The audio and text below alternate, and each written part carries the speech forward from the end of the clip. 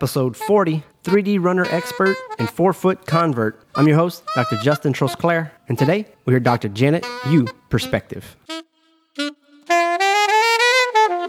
For doctors who want a thriving practice and abundant home life, listen as your host, Dr. Justin Trosclair, goes behind the curtain and interviews doctors and guests about real-world triumph, struggles, practical tips, and entertainment on this episode of A Doctor's Perspective. Thank you for tuning back in. We got a great show for you today. But first, what do you think about the new logo? Should I keep it? Should I go back to the other one? And another question. Each week I try to do a travel photo and put the logo, put their picture, put the show notes on, the show title on there. What do you think? Should I just quit that? And if you check Facebook, any of the past guests, you'll see that I put the lab coat logo and I just put their picture and decorated that instead of a travel photo. So let me know which one you like better, which one, that way I can save my time if nobody wants the travel photos. It's your show, so help me help you. Today's guest is Dr. Janet Yiu. She goes into a drawn-out injury that she had that forced her to learn what forefoot running is and then become an expert at running injuries and doing mobilization mods and analyzing motion. And we'll go over some software that she uses and dive into what's a virtual run, because I didn't know what that was. So adoctorsperspective.net/40 for the show notes. Let's go hashtag behind the curtain. Live from China. Welcome back to the show. Today, we have a doctor of physical therapy who specializes in all things running. New mom, still works, still runs, blows your mind. Her name is Dr. Janet Yiu. Welcome to the show. Good morning. How are you? Doing fantastic. It is 11 o'clock at night for me, so... Oh, my goodness. Yeah, ni hao and wa an means good night. All right. So let's just jump right in. How did you decide to become a physical therapist? There's so many things you could be. Why that? Well, so I was a runner for a very long time. I really liked kind of the medical profession. I liked helping people. Of course, being in and out of injury as a runner, I got exposed to physical therapy side of things, physical therapy, athletic training, and chiropractics. And actually what was interesting is the person that got me into physical therapy is a chiropractor. Yeah, it was one of my coaches in college. She worked for a chiropractor. I would go visit her quite often, kind of hang out in his clinic. And at the time, because I was very sporty, I wanted to do athletic training. And he's like, you might like physical therapy. I have a friend you can go shadow. I'll give you his contact information. So I got his contacts, got set up, and I really like what I saw. So yeah, I went and just changed my routes from just general bio, pre-med straight into kinesiology, pre-professional into physical therapy. That's interesting because, part of these chiropractic groups online, and oh my goodness, if they knew who this name was, they'd probably roast him so much. I know. How could you possibly recommend our most complete competition that you can imagine, to go to physical therapy? Because you can, as chiropractors, we're like, we can do everything they do. And they're like, well, I don't know about that. And you're like, of course. And it's funny because people are like, a chiropractor recommended you to do physical therapy? I'm like, yeah. That's great. Wow. He's really great. So actually, but personally, I can understand that because, there's some challenges that we have that you're not going to have. So that's a whole nother conversation, but that's awesome that's how it played out. Yes. So you're a runner. Mm-hmm. You had some injuries. I've had, yes. What is going on with that? What did you have? Wow. So what was interesting is back in 2009, I was vacationing down in Costa Rica, having a good old time. I thought it'd be great to run outside and feel the warm rain on my skin because we get cold rain here in California. And when I ran outside, I thought my hotel room door was closing on me. So I slept right on the marble tile that was out there onto my back. Unfortunately, at the time, I was still in grad school. So what it was I went to school in LA. But I had an internship in San Francisco. My school was like, if you want medical care, you got to come back down to LA. And I was like, oh, that's not going to happen. Yeah. So I saw a chiropractor. He adjusted me several times, and it worked out pretty well for the time being. And of course, as stubborn as runners are, I had pain for about a week. And I kept running after that. And at the time, I didn't know it, but I adjusted my form and just kept running. And like I said, my internship was in San Francisco, right next to the ocean. So I'd run on this pathway that was covered in sand, and that was excellent. So I'd step on the sand patch and just be like, oh, this really hurts, but just keep going.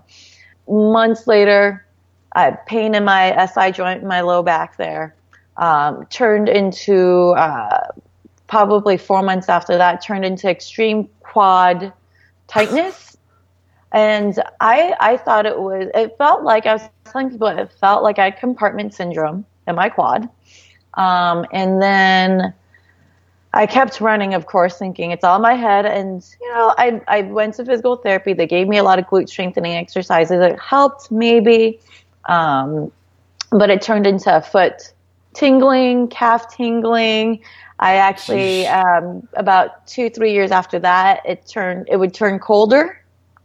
And it was cold outside. So almost a little bit of years down the road. And just last June 2016, I decided, hey, you need to do a restart. I saw actually an osteopath when I was living in Indiana. My fiance was over in Indiana for school. I went with him, and he thought that prolotherapy would help, and that's just the sugar alcohol injections that help strengthen or stiffen up the tissues by creating scar tissue. I did that, and he actually, after about 5 treatments of that and giving maybe so-so benefits, he's like, let me check your muscle imbalances. So I had lay on my stomach, straighten my knee, and clench my glutes independently. So he did one side first and then the other. And on my injured side, which is my right side, I couldn't do it at all. And this is years. Your glute. I couldn't. I just had poor synergy of muscles. It just wasn't, the timing of the muscles weren't right. I could barely hold it. I got it up and I held it for like a second, and just all the muscles fizzled out. So that was the point where I was like, okay, I need to work on this, like big time. So I started doing that exercise and then added some weights. I transferred that over to more of a like stairs and step ups, and from there I incorporated that kind of like straighten the knee, squeeze the glute back, and squats and lunging, and that kind of developed more of a strengthening program. And in regards to running, like I said, pretty much it was January 2016. I was like, okay, start over, run a mile a day, and think about what your body is doing. And actually I took that principle of, okay, what are your legs doing while you're running? And I did feel a difference. So my left side, the synergy was pretty good. My leg came back, my hip extended, my glute fired. On my right side, it was kind of like my quad took the brunt of everything. I landed right on it.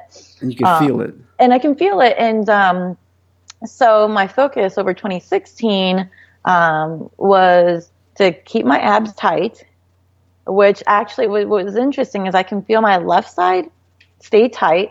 My right side, I can actually feel it kind of anteriorly tilt there a little bit. So I actually had to pull it. Yeah.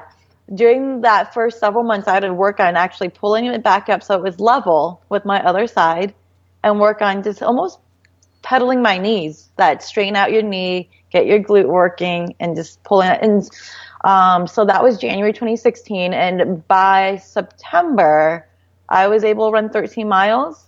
And that was the longest I've ran without pain in 6 years. So that's not that. I mean, that's a long time. I mean, that's 6 years is a long time. And, I went and saw Stanford doctors and, other medical groups here in the Bay Area. And everybody failed you. Yeah, they had hip injections. That's kind of crazy. Part of the reason why I just decided to focus on running and develop this 3D runner thing, because I felt like I went to a lot of people and they had more of the, well, let's inject you with a bunch of injections. And so I've had cortisone injections in my back, I had epidurals, I had hip injections, and none of it helped. And when it came down to it, it was basic biomechanics. What was I doing? Yeah. So it really did help that in the middle of all that, I was talking to an undergrad professor of mine who is a biomechanics instructor. And he became, from when I went to him, he was more into golf.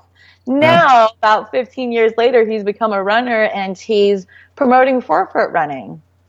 And that got me thinking. And so not only have I, thought about my core, but thought about what my feet were doing in regards to Forefoot running. And that's a whole another podcast. Yeah. And I mean, 9 months of recovery. Like, we don't want to think that it would take us this long to get better, but it just tells you, you might have only went to the doctor, whatever, like for a month or two, but it took you 9 months of physically training. It really did. And that's why I tell people, when you have an extended injury like mine, 6 years or so, or even on and off injury, because I have a feeling that even if you have one injury, when it's not taken care of, it can manifest in different injuries, right? Like, because you're weaker in your glutes, 1 month you can have knee pain and you think you have that figured out. And then 6 months down the line, it could manifest as hip pain because you just adjusted your body so that you didn't feel adapt to the crappiness. Exactly. So, and you ended up having foot pain too. I did. Yeah. Well, that was me because I decided that it would, I noticed during all this that I really lacked lateral hip movement. So kind of that side bending where you bend side to side. I was like, oh, I'm really stiff leaning to my left. So my right-sided hip couldn't go. So I decided to force my hip to land and just force my body to accept the weight in that lateral motion. And, well, that caused lateral foot pain. So pain in my pinky toe. So of course I stopped doing that. It all came down to strengthening. I didn't have enough strength, I believe, in my glute. So it wasn't loading properly because the strength component wasn't there. So I want to say just the body inherently knows to stiffen itself when the strength isn't there because it's providing inherent stability for the body. Yeah. That's really interesting. I mean, I'm thinking about your case. I'm a chiropractor, obviously, and so I'm looking at him thinking, you could have done Trendelenburg's, the hip would have dropped. There's so many. It seems like there have been so many orthopedic tests, internal and external hip rotation. You'd be like, wow, you're really locked up here. There's no tone in this glute when you poke it. Yeah, what was interesting was my left side function was, I guess on our manual muscle test on the table, my left side was worse than my right side. My injured side was my right side. So it was just kind of, and I was given a bunch of exercises, but I think that's our problem right now in physical therapy is we haven't bridged the gap between these table exercises, the basic clam exercise, which is, you open up your knees, your side-lying hip abduction where you lift your leg up from the side, your bridges, those types of exercises into more functional exercises. Yeah. Well, that takes a lot more effort, I would think, on our part to go to that next level. Like, it's easy just to get involved with insurance billing and, all right, here's the protocol for low back. Here's the protocol for a hip. Yeah. We're not straying from this unless there's a reason. And you just kind of get, because you're thin, you're still running. You're like, it must not be that bad. Yeah. No. She's just complaining. Yeah, it was, for a while, I really thought with all this too, beforehand, that it was all my head, right? Like, that's why I kept running. I had a friend who's also PTIM. He was like, it's in your head. I'm like, oh, okay. Let me just keep running. It hurts to run 13 miles, duh. Yeah. Yeah, so. That's the head part. Yes, exactly. So. Now, what's this forefront? Is that like a runner's term that I should know about if I was actually a runner? So, there's the heel striking camp where when you run, you land with your heel. And, or on your, just kind of heel first, and then you kind of roll through. Yeah. And a lot of consensus with that is what it does is it loads your body properly. Well, people think that that's what your body naturally does, I think. So they just go with what your body knows. However, my perspective and a lot of research shows that when you do that, there's actually a braking force with that, where your heel hits, your body has to brake. Your body technically is leaned backwards when you hit heel first, right? Okay. And so what that does is if you imagine the line of force that goes right through your quads actually do a lot of the work. So that Yeah, that leads into a lot of your patella tendonitis, your quad strains and whatnot. And of course, forefoot running is more landing on the front part of your feet, Okay. landing more on the balls of your feet or whatnot. I usually do somewhere in the middle, midfoot, kind of just land almost like my foot's completely flat when I land down, Oh, as wow. opposed to here or here. Yeah. And so what that does is that allows me to get my body a little bit more upright and even actually slightly forward.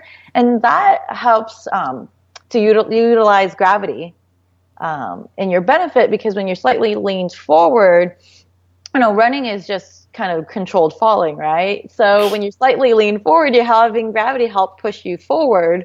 And when you're slightly forward, the center or the line of force goes straight through your body. Your core gets to work a little bit better and your glutes get to work a little bit better. So that's my take on forefoot versus heel strike. I know there's lots of different opinions out there on that. So people, it's maybe not necessarily for everybody, but it's an option to try. It's an option to try. And I think part of it is if you have been a heel striker and you're trying to go into forefoot, that's what took me so long, the 9 months, is because you have to develop those muscles. There's shin splints and IT band. Sounds like it might be quickly get hurt. Yeah, well, it's shin splints and calf. Calf. Because you have to, there's a lot of calf component in there if your glutes are weak. So if your glutes are weak, your calf your calf and hamstrings both have to work a little bit more to take over the glute weakness that isn't there. They both kind of work to extend the leg back as you're running. So that's why it took me about 9 months, because I was not only trying to get all my muscles working in order, but trying to change from heel striking into forefoot striking. And I think the people who do get injuries, because that's the issue with forefoot running right now, is a lot of people just think, oh, let me just land on my forefoot. Well, that isn't it, because if you just only think about the forefoot component of it and your core isn't strong and you're still kind of leaning back a little bit, that's where I think the shin splints come from, is when you try to land forefoot but your body is still back behind you, then your shins kind of absorb all that impact, and you end up with shin splints and stress fractures and things like that of the foot and lower leg. And long-term runners aren't going to just say, let me start back at 1 mile. They're like, nah, we're going to do 10 miles flat foot, forefoot. Let's go. That took a lot of time investment, but honestly, it was well worth it. It was well worth it. I've, like you mentioned, I have a kid. So around last year, September, I mentioned, was when I ran 13 miles. And that was also when I found out I was pregnant. Oh, man. I was able to run up to about 7 months pregnant. And from there, I just decided my body had enough. So I did a walk jog program, but I was cleared by my OB to run 1 month postpartum. So I started running 1 month postpartum, and I started pretty much square one again, 1 mile every day. It really bothered me at the time. I mean, it was a struggle to run 1 mile at the time, just every day. And I believe that was the month of June. 1 mile, it was 1 mile a day for 10 days. And then I kind of built upon that. And now I'm approaching 5 months postpartum. I'm running, I've ran up to 10 miles already at about 8:30 pace, 8-minute mile pace, I think was my fastest at 10 miles. So pretty slow. No, I'm just kidding. Yeah. Exactly, right? I'm like a 20-minute mile. Don't worry.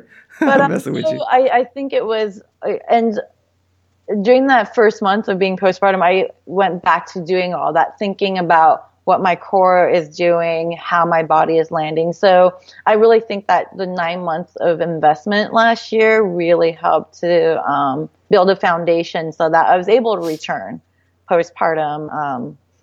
Did you feel like your body was wrecked after you had a baby? That it just... I was pretty lucky. I even talking to my nurse at delivery, she's like, this was a pretty, a textbook delivery was what she called it. Because I'm strong in all the areas that are supposed to be strong normally, that you don't see anymore. Yeah. So I think that because I was so focused last year in those 9 months of redeveloping my body, that really helped build my muscles. And that's not to say that I didn't have back pain after delivery. I did. definitely did have back pain. And I had to tell myself, okay, wait, what is your back doing? What is your core doing? Mm-hmm. You know what to do. And so yeah, for the good months, it was a struggle for about a month or two for me. I know some people have struggles a little bit longer. Some people have struggles actually a little shorter. I actually started walking maybe 3 or 4 days post-delivery. And where I live, it's just very mild inclines. We're talking about like 1-2% grades, not much. But my body felt that incline of going uphill. It was a struggle. And then coming downhill, I remember my first walk, my legs were almost wobbly coming back down this, 1-2% decline. I was like, what's happening? What's wrong with me? Yeah. Yeah. But I think it worked out well. Yeah. If you had a patient that was like, okay, I want to switch over to Forefront, do you need to make sure that they are using some kind of, there's a million different massage tools out there, but after working out, doing some sort of self-care on the calf so that doesn't get so tight, potentially Achilles ruptures or anything? Yeah, definitely. I like the lacrosse ball actually for the calf. Okay. It's a tennis ball size ball, but a lot harder. I like using that. That really gets into it. Foam rollers, of course, are great, but I do recommend that for the calf so that you don't get the Achilles tendonitis and whatnot. But like I said, if you have that good core strength, which takes time, which is why I recommend a very slow start, you should really have that calf tightness. Okay. Your whole body should really be able to absorb the impact of running forefoot. So what I'm gathering so far is if you are having any kind of running issues, maybe Forefront could be for you. Maybe YouTube a few videos to learn the kinetics or go to your physical therapist to find out. And just table the ego, table how much you've actually run and start with a mile or a half a mile if you're not a runner at all. Start small, start slow, and progress as you go. Exactly. And the research out there shows that if you're trying to switch to forefoot, so that you can really only maintain that form for about 20 to 30 seconds. And your body is going to naturally want to go back to what it's used to. So what I do recommend is, run that mile, but every 2 minutes or so, every minute or so, just, okay, how is my body feeling? Am I running forefoot? Are my abs tight? Am I leaned forward? Things like that. Because you really can't maintain that for even a mile when you first start out. Okay. So it's like being conscious, like interval training. Obviously not to the intensity, but just always having to be like, all right, it's been 30 seconds. Let me rest for 2 minutes. Let me do it again. And just kind of maybe set a time frame. Like for 10 minutes, I'm going to do this. Yes, exactly.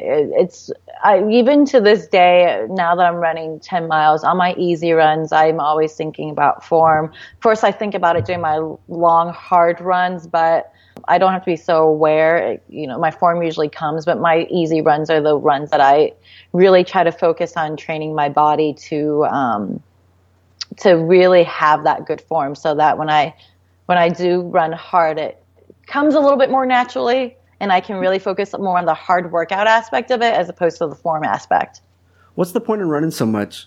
Yeah. I mean, I don't understand. I know, right? I actually, yesterday was out running really early in the morning. I left my house at 7 a.m. and I saw one of my stroller mom pals, but she was running solo, but she had started at 5:30 in the morning. By the time I saw her, she was at mile 10 already. But, I think it's a peace of mind, right? You get your solo time or, sometimes I run with my friends and it's a way to catch up. It's nice to get some fresh air out here, set some goals. I'm actually participating in a half marathon. In 2 weeks, I'm running the San Jose Rock and Roll half marathon. So it's having some personal goals, I think. Okay. Why not the full thing? Oh, I'm not full crazy. Okay. I want to say it was in Thailand and in Singapore, just sightseeing and everything. Literally walked a half marathon both days. Oh, yeah. Yeah. I was just like very sore the next day, but doable. And I was like, other than like the time frame, I was like, I could totally do a half marathon. Let's just go. You should get out there. Just give me a camera. There's a Hong Kong half, right? I think there's one out there. There's got to be. There was a one in in Kunming area. There was a There was one here, but you don't hear about them. There was one like 2 hours away around a lake. And they're like, oh, in China, they fill up so quick. There's limits. Oh, wow. Yeah, I mean, my little town, I didn't realize, a billion of us ran. Yeah. So many run that they fill up so quick. I was like, I'm sure. All right. Maybe they need to advertise a little bit better. And well, if they're filling up so quick, they're probably like, trying to hold, don't come. We've got Can at least buy a T-shirt? Pretend that I did it? I'll do it another day. The thing that's popular around in the U.S. right now is virtual running. What? It's interesting. Yes. So what you can do is you can sign up for runs and not live in the area. They still send you your T-shirt and medal. I guess you show them on your GPS so that the same day, same time, let's say you ran the half marathon in your own neighborhood or your local park, and you get your T-shirt and medal. Yes, I know. I'm thinking Google's in a truck with a 3D camera, and then you're broadcasting it at a gym in the theater or something. And you're like, this is what you would be looking at. Yes, they should, right? Wow. But I should have tapped into that. Can you imagine? Because that definitely allows you to have so many more runners, right, in your race, without having to have the city limits, right, of how many runners you can have in your event, and having to pay for police patrol and road closures and all that. Yeah.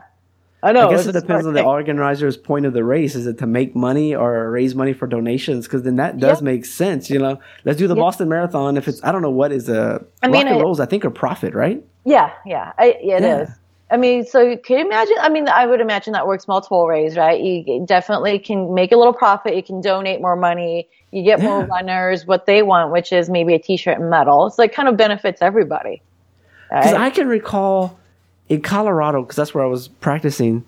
I don't know if it was March for Dimes or whatever it is. Oh yeah, but they had a race or a track, and it was supposed to be for 24 hours. And whatever group you sponsored, you're supposed to raise money, whether it's breast cancer or chemo for whoever, whatever issue you had a group of people, and you would have enough people to run for 24 hours, and you'd raise money in this. And it was just a football track field. And you could sleep there and everything. It was a really crazy thing. So I don't know maybe somebody can understand what I'm talking about. Bridge those two together, and all of a sudden you've raised a lot of money for whatever awareness. Definitely. I know with the virtual runs, with the hurricane that went through Houston, there were several organizations out there that did virtual runs to donate money for Houston. So it is a big fundraising effort too. Yeah, I mean, I know my school was outside of Houston, and they got a foot of water throughout every single building. That is so crazy. It was so crazy out there. And they don't have the money. I know chiropractic schools, they don't have the money to have a foot of water throughout the entire building. I mean, much less all of the buildings. So hopefully they can make it, and insurance was where it needs to be. So horrible. Well, tag on Instagram is 3D Runner. So how have you incorporated all this running passion into, are you a private clinic, or do you work with somebody else, and how have you incorporated running? So I just work private. Right. Currently I work private clinic pretty much. I run my own studio at this point. And what the 3D Runner is I went through a fellowship program with the Gary Gray Institute that more talks about the nature, like how our bodies work in 3 dimensions. And a lot of practitioners kind of look one-dimensionally, especially, let's say giving exercises, right? You're squatting, you just go up and down, you're squatting. But let's say our body works in 3D. Let's say just unloading a dishwasher or picking up a child from the ground. You have this twisting element involved as you're squatting.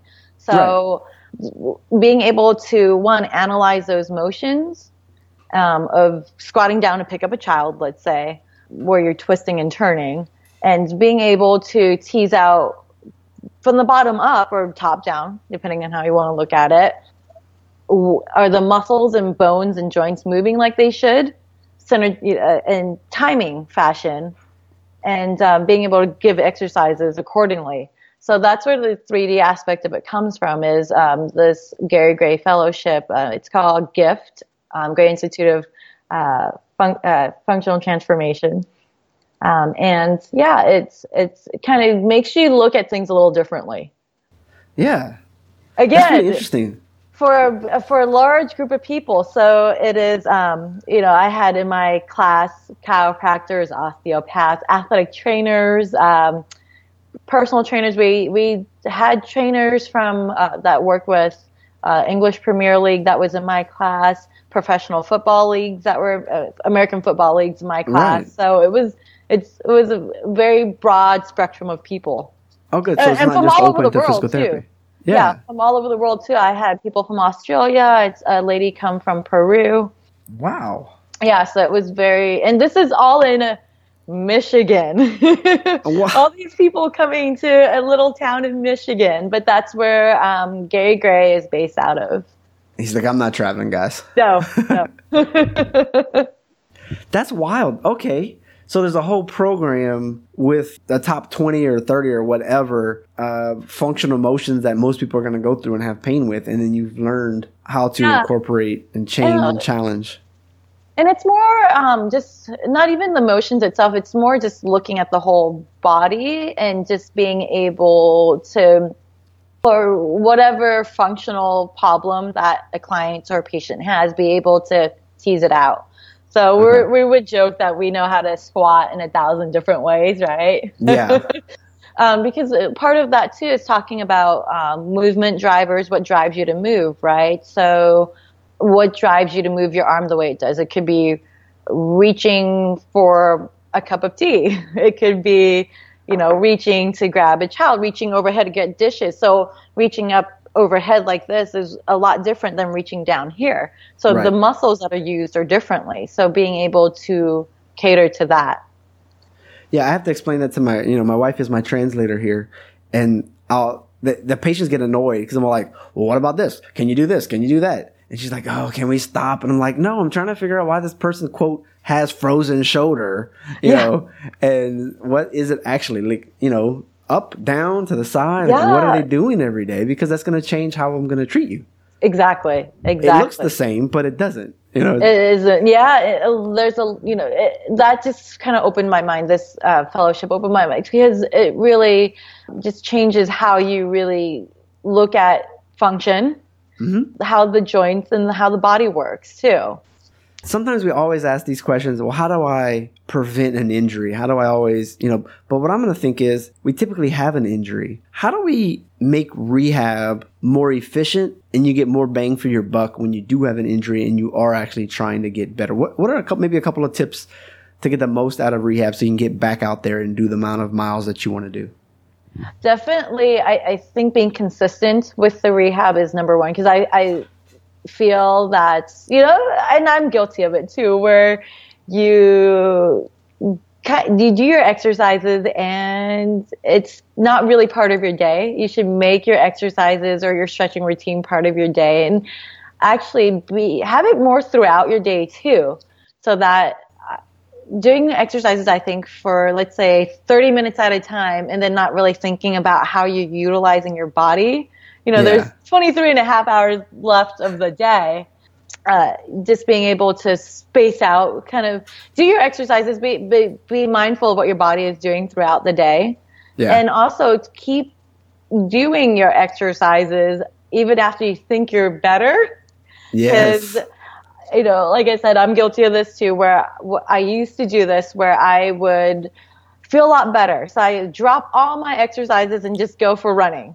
So, months later, I'm like, oh, okay, I'm injured again, right? So even though you feel like you're a little bit better, you still have to find time. It might not be every day, an hour a day of exercises, but find time several times a week to where you go back to your basic exercises and feel how your body is doing with them. Are you able to utilize your glute muscles? Are you able to utilize your calf muscles just like before when you were in the height of your rehabilitation process? Because we are creatures of habit. We will, after months of not thinking about certain muscle groups or not doing certain exercises, you will go back to what your body wants to do. Yeah. So. It's like that patient that takes blood pressure medicine and they're like, oh, I got better. Yeah, so I quit taking it. You're like, no. You have to. You're a heart attack waiting to happen. You need to be on this medicine. Yes, exactly. Okay.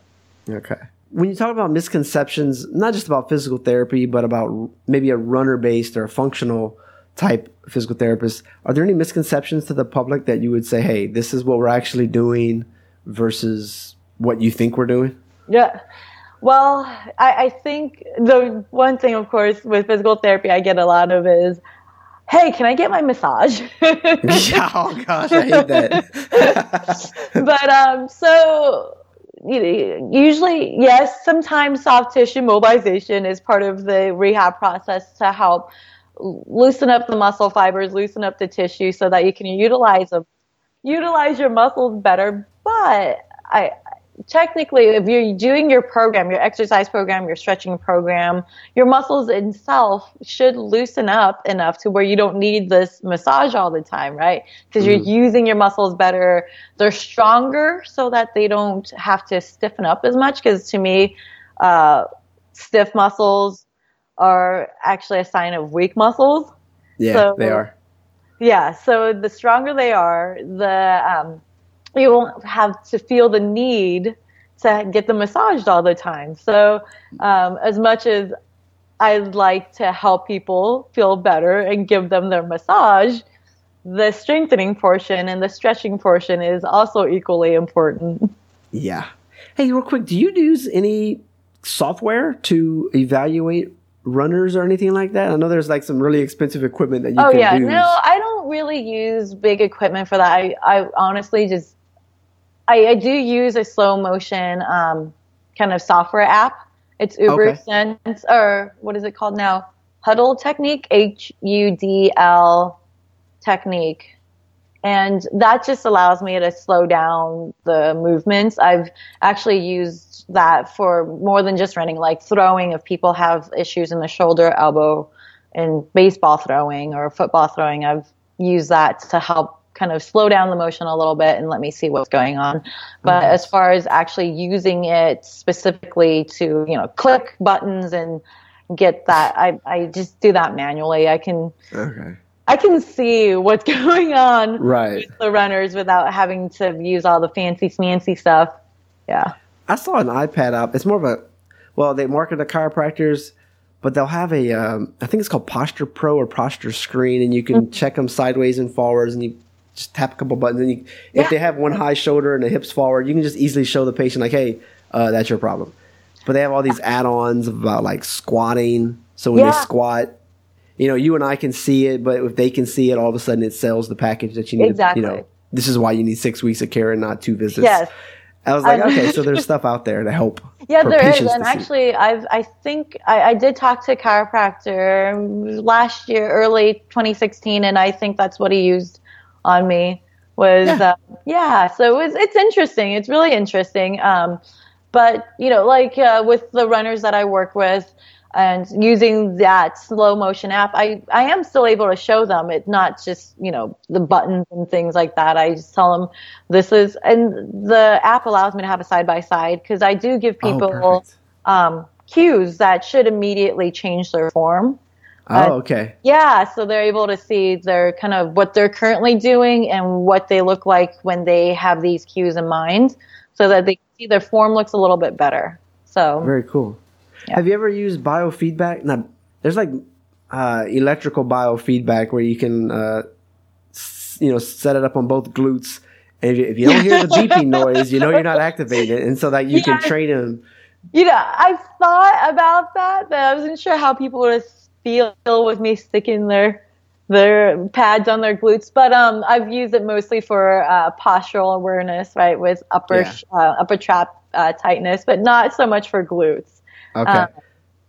This week's episode was a pelvic health, and she's like, I'm grabbing penises, I'm doing different things. She's like, a lot of people just don't feel comfortable doing it. I was like, yeah, I bet.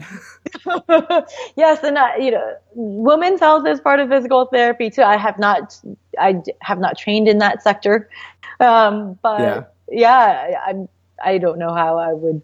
I think it's almost comfortable as the person, my client is comfortable with it. I think. Yeah.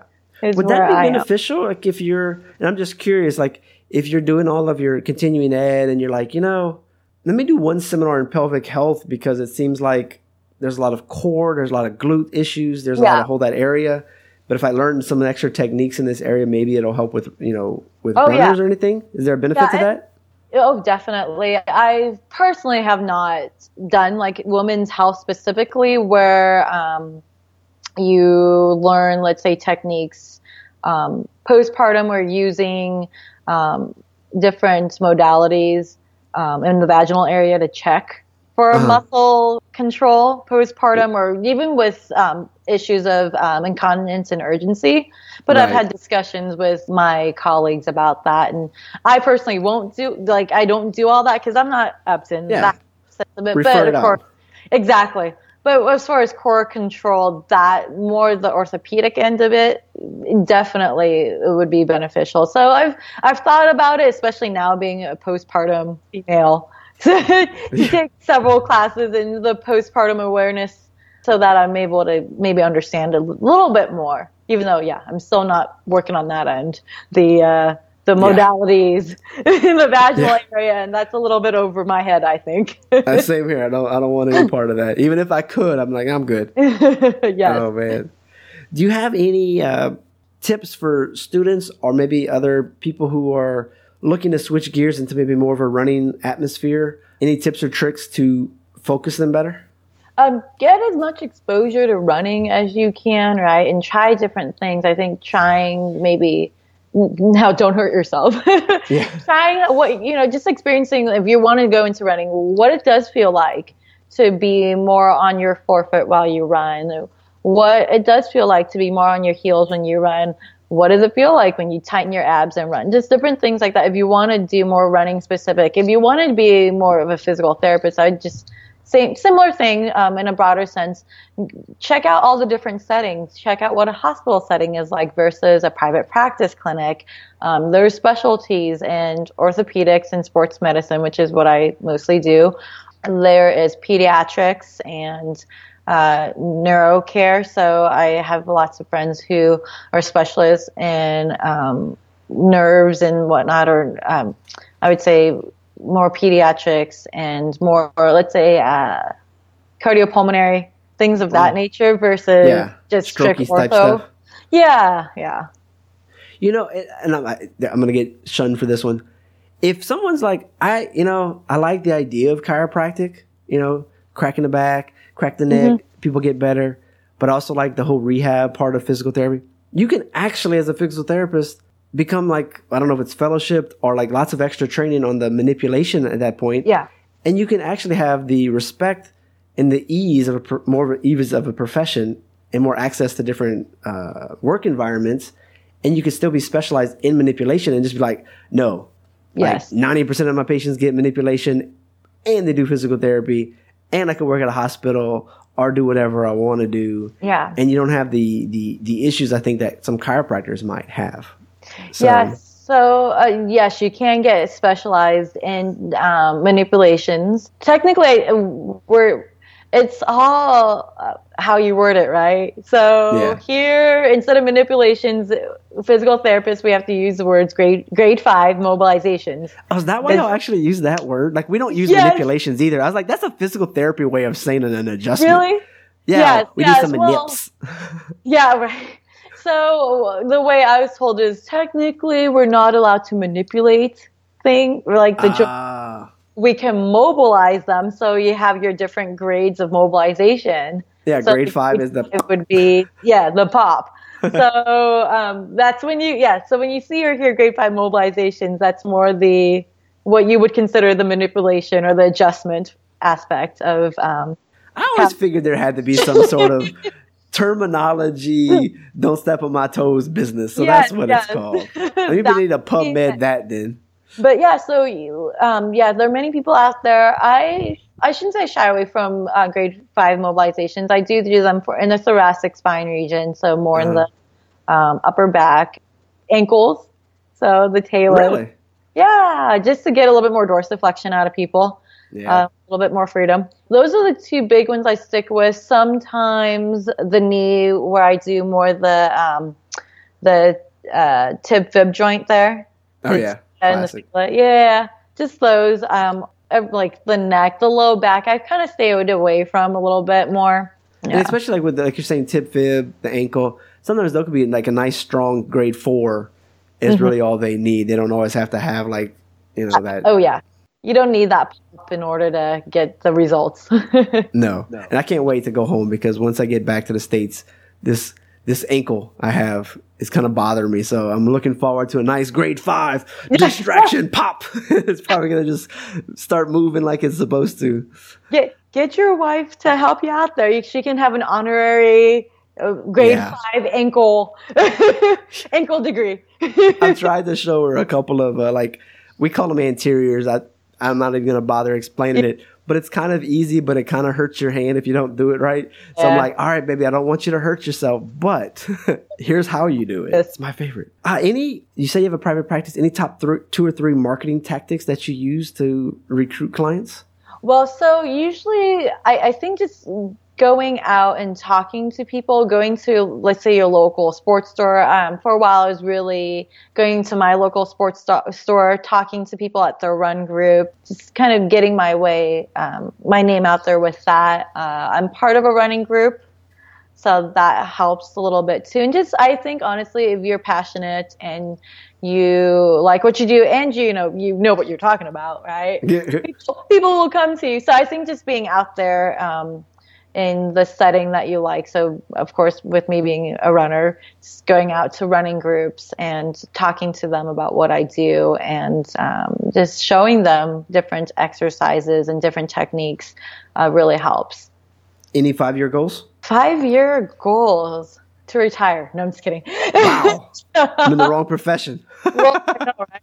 No, I think just being able to expand this a little bit more, being able to help more people, obviously with 5-10-year goals, I think it's just more to be able to get out there a little bit more and be able to help more people achieve, kind of minimize their running. Because I don't think I can ever eliminate running related injuries, right? But to minimize their running injuries and just being able to give people the awareness of how they can help themselves with their injuries. So just still going on that steady path. Yeah. Being in San Francisco, that place I've heard is uber expensive. Does that really affect how you practice or the size of space that you rent versus if you were to say, I got to get out of here and go to a small, a different area to really expand your potential? So definitely smaller spaces. Having pretty much a home studio is where I'm at this point. So just having smaller spaces it makes it a little bit more challenging. But the nice part about San Francisco is I think this area in particular, San Francisco, I'm in San Jose, we get good utilization of our parks. We have, I heard somewhere where pretty much any resident in San Jose or in the South Bay area can walk to a park. So being able to take clients to a park and be able to even treat them there, right? Hey, I'm going to meet you at this park and watch your running form, and we can go for a run together. And being able to use the community centers that we have so that if, let's say, I don't want to be inside, I can be outside and still do what I need to do to accomplish my goals and my patient's goals. Yeah. Really? That's a whole new idea. Yeah. Taking it to the streets. Oh, yeah. It was funny because the last person I worked with, I did meet them at the community center here, and they must have been having a senior center lunch or something. But you should have seen all the people coming by when I was checking their squat form and giving her cues. They were all, wow, what are they doing? we got the looks. We got the looks. But it worked out pretty well. Do you happen to have any issues being young looking and a woman and all that? Does that affect your prospects or people following through with your recommendations or anything like that? Yeah, I guess I tend to be too nice. No. But yeah, I think sometimes with being younger looking, I'm 37, by the way, so. No way. You know what? I'm a lot older. Chinese Am I 30, always look 36, so young. I'm 37. So being younger looking, it has, a lot of people are like, oh, she just graduated. She has no idea. I remember actually when I was about 32, I was working in an outpatient private practice. I had this older woman go, "How old are you? 18?" Come on. She wasn't joking. She seriously was like, "I want to see your driver's license. You have to be 18." I was like, "Okay." She was very grateful. She was saying I was doing a good job, but I was like, "I am pretty sure if I was 18, they wouldn't let me do this to you." It pretty sure have to be at least 24. Yeah, unless I'm the Doogie Howser of PT, right? Yeah. I think being a little bit more stern with people and just being able to, like I said, be able to be concise, effective in what I do helps. But I think it is a little bit harder sometimes to get into, let's say, the people who do, let's say, need an older male to tell them what to do. There's certain people that yeah, that's why I was curious. Yeah, that I feel like sometimes I do give suggestions, and that just kind of, and yeah, I'm there's not those really biases that most, a white male doctor just doesn't really typically have to deal with. Yeah, and my fiance is a white male, and he just tells me, if you're good at what you do, I will listen to you. And I was like, yeah, but I have to get you to come to me first, right? And he's like, I would come to you. I was like, you kind of have to come to me. Thanks, baby. Yeah, thanks. So you had a baby at like 37, so that's kind of quote or older. Any issues with that? I'm no problems. Fortunate to be pretty healthy, I guess. Yeah, no problems. All right, I'll pass that on to my wife, she's ready. Yeah, she's ready to have kids. I'm like, baby, you still got a few more years. Core strengthening. Tell her to give her a good core strengthening workout. Get her to work her glutes, and she'll come back. She's a yoga. My goodness. She's learning some new techniques. I was like, let me try that. I was like, oh, nope. Okay. You got me. Nope. Yeah. That's some serious core workout you got going on right there. Exactly. I did incorporate yoga into the pre-pregnancy routine. So yeah, she's got several years, right? Yeah. So my friend had a baby at 42. 42. And she was her first and only. Wow. But she's doing excellent too. Not too much as far as physical, right? Not too much physical issues. There's still the, hey, let's chase a kid around at 45. Yeah. But, we all have issues with that at any age. Yeah.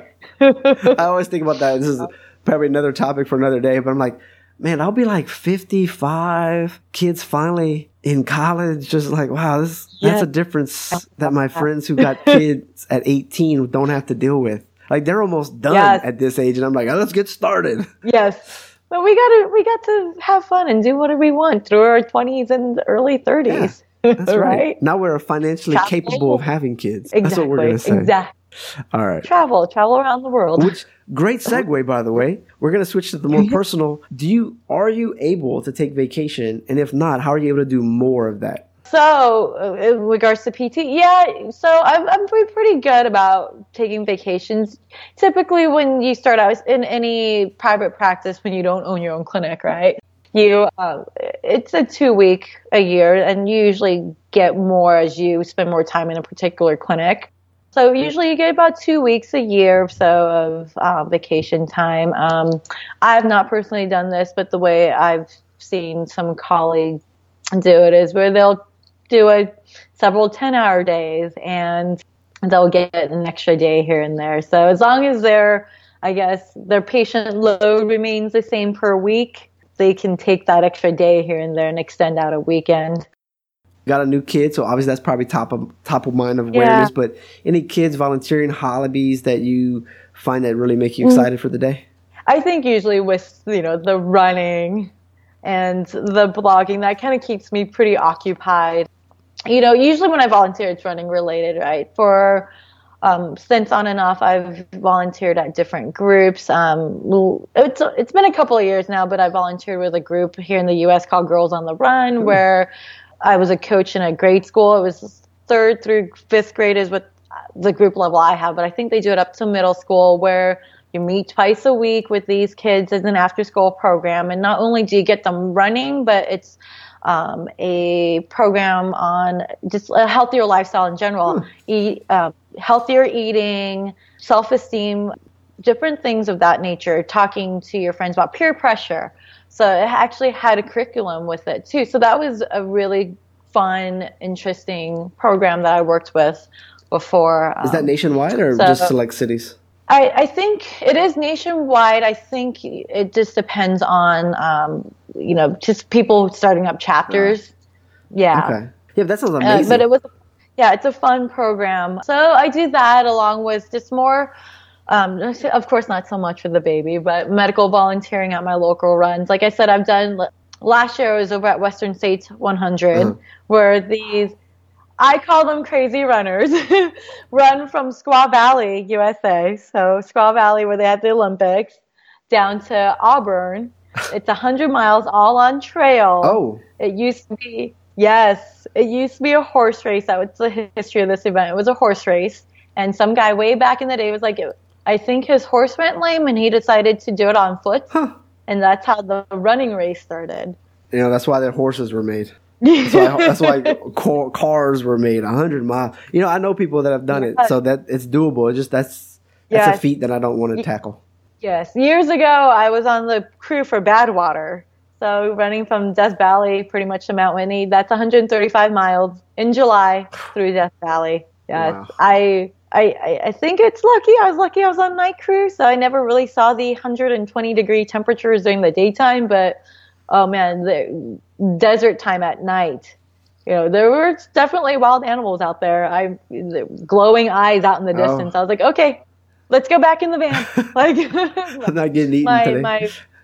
My crew member and I were waiting for a runner. We're like, nope, we're going to go down the road a little bit, back in the van. Safety first. Exactly. Well, we're talking about significant others. We're talking about taking vacation. 2 questions back to back. Homework-life balance and keeping the love alive. Any tips or suggestions?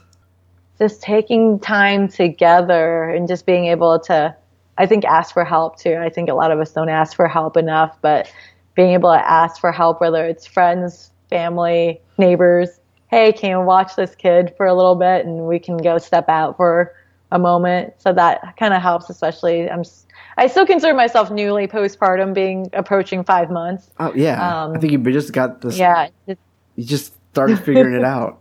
Exactly. And I think just being able to find balance in everything is good. Being able to say no to certain things too. I think a lot of us have issues with saying no. Yeah. But just being able to say no, prioritize what you need to get done through the day. Very good. Yeah. Last question. As far as books, podcasts, phone apps, do you have any secret favorites and some that you would just tell everybody, you've got to read this, you got to watch this, you got to play with this on your phone? Oh my goodness. So I'm so not computer savvy, so I don't really listen to podcasts and I don't really play with apps. But of course, for, like I mentioned, the app that I mentioned before, the running app or just movement, it's a slow motion analysis app. It's Huddle, HUDL. I don't even know how you pronounce that technique. If you're interested in seeing what your running form looks like, you can just set up a tripod or have your friend or significant other record you, run past several times, run away from you, run towards you. You can slow it down to 1/8 of the speed and kind of see, especially sometimes with these, I use my iPhone. It can slow it down well enough to see what your body looks like. And you can play with what you look like running or even throwing a baseball, kicking a soccer ball. I know soccer is probably popular out there too. Kicking a ball, seeing how that looks too. So that's usually the app that I play with. Is it expensive? Is that. Actually, it's free. Really? So it's a free app. There's certain things that are, certain things that you can add on that cost you a monthly subscription. I think it's the ability to email your clients videos with overlays and just a bunch of different add-ons. And that could be definitely helpful depending on how you want to use it. Yeah. Mm-hmm. Depending on how you want to use it. Yeah. Okay. Yeah. Any books before Books. I personally, I don't read books. I do more the physical therapy type. So people make fun of me. I actually had a friend call me, supple leopard, because a physical therapist out in the States here got big into CrossFit. I don't know if he was one to develop it, but that mobility WOD, the mobility workout of the day, I think he was the one that coined the term. So I really use my book, like Creating a Supple Leopard is one of the books. So it's just a whole book on form and technique on pull-ups and deadlifting. And so it's got a whole section on that. And it's got a whole section on how to do your own mobilizations using those, I call them the monster bands or super bands. Yeah. So people usually use them in the gym to do assisted pull-ups or whatnot, but doing your own self-mobilizations with that, either hip, elbow, shoulder, ankle. That's a great resource. It shows you how to do all that. So it's by Kelly Starrett, Starrett, I believe. Okay. Yeah, or Becoming a Supple Leopard is the name of the book. Spell that, Supple Leopard? Supple Leopard. Sorry. Okay. Supple Leopard. Okay. Interesting. So he has one specifically for running, which I think it's more of a condensed version. Yeah. Yeah, of that book. So that's what I used for a really long time. I would even show my patients and clients, like, this is what you need to do. Yeah. So I'd get them pictures and whatnot. That's awesome. Yeah. How can people get in contact with you if they need more information or want to learn more about you? So I do have a website. It's 3-drunner.com. And it was more the running analysis end of things, but that's, they can email me through that. I have different, my biographies on there, so you can learn a little bit more about me and what I do. Fantastic. So there's that. And then of course my blog is 3drunner.blogspot.com. And that has different articles on forefoot running and running related injuries such as patella tendonitis, Achilles tendonitis, postural awareness things are on there too, especially now being a new mom and doing this all the time where I'm hunched over my baby. Yeah. Being able to get my body upright again. Exactly. We'll have our own challenges when different phases of life you have to overcome. Different phases of life, exactly. Very good. Well, any closing remarks? No, it was great talking to you. Absolutely. I'm glad we were able to work this out. Yeah, thank you so much. We had to reschedule once those things happen, so not a problem at all. You've given so much to the audience today, and I really appreciate you talking about your specialty. Thank you. It was great being here. Dr. Janet, that was so much fun. Thank you for coming on. Thank you for being so open and honest with us and sharing your journey. Really interesting with Forefront. If you need more, you can YouTube it. I'm sure you can find lots of good videos. And once you got the basics down, maybe go visit a chiropractor, visit a physical therapist, get them to analyze how you're doing it and then make some fine tunings. That way you don't create any injuries. You can check out the lacrosse ball, this book that she mentioned, this app, Huddle Technique. It's by Ubersense. And please check out our website, drperspective.net/40. Travel tips coming up next. Thank you for listening to the podcast, The Doctor's Perspective. Thank you for writing reviews on wherever you listen to it, ranking us 5 stars, hopefully. Listen, you all know I got a book out. I've been working on a version 2.0. Right now, if you buy it, send me an email with the receipt, and I can send you 5 bonus chapters. It'll just be this long PDF, but we're going to have some nerve stretches, creating and executing a budget, ways to cut expenses, optimal calorie consumption calculator fit directly for you, and some ideas about fasting. So if you want some of these bonus chapters before they're released in version 2.0, just send me that receipt via email and I'll get them over to you. As always, we got some t-shirt designs for the logo, for chiropractic. There's also a buy host a cup of coffee. Upgraded that. It's on the main webpage. And lastly, stay tuned. A secret project will be coming out. Definitely go to adoctorsperspective.net. Top right, there are all the social media icons. Pick which one you love to follow most. Friend me, like me, say hello. I'll definitely respond back. The travel tip this week, I haven't used it, but there's a website called stayful.com, Stayful, and it books boutique hotels. When I was traveling abroad, we stay at local hotels, but there's even more local. They're like cute. They're boutique. They may only have 4 or 5 rooms available. They usually have some sort of theme. They might be a little more expensive, but then you get this whole vibe that you're just not going to get at a normal, hotel. So stayful.com. Check them out. Let me know what you think.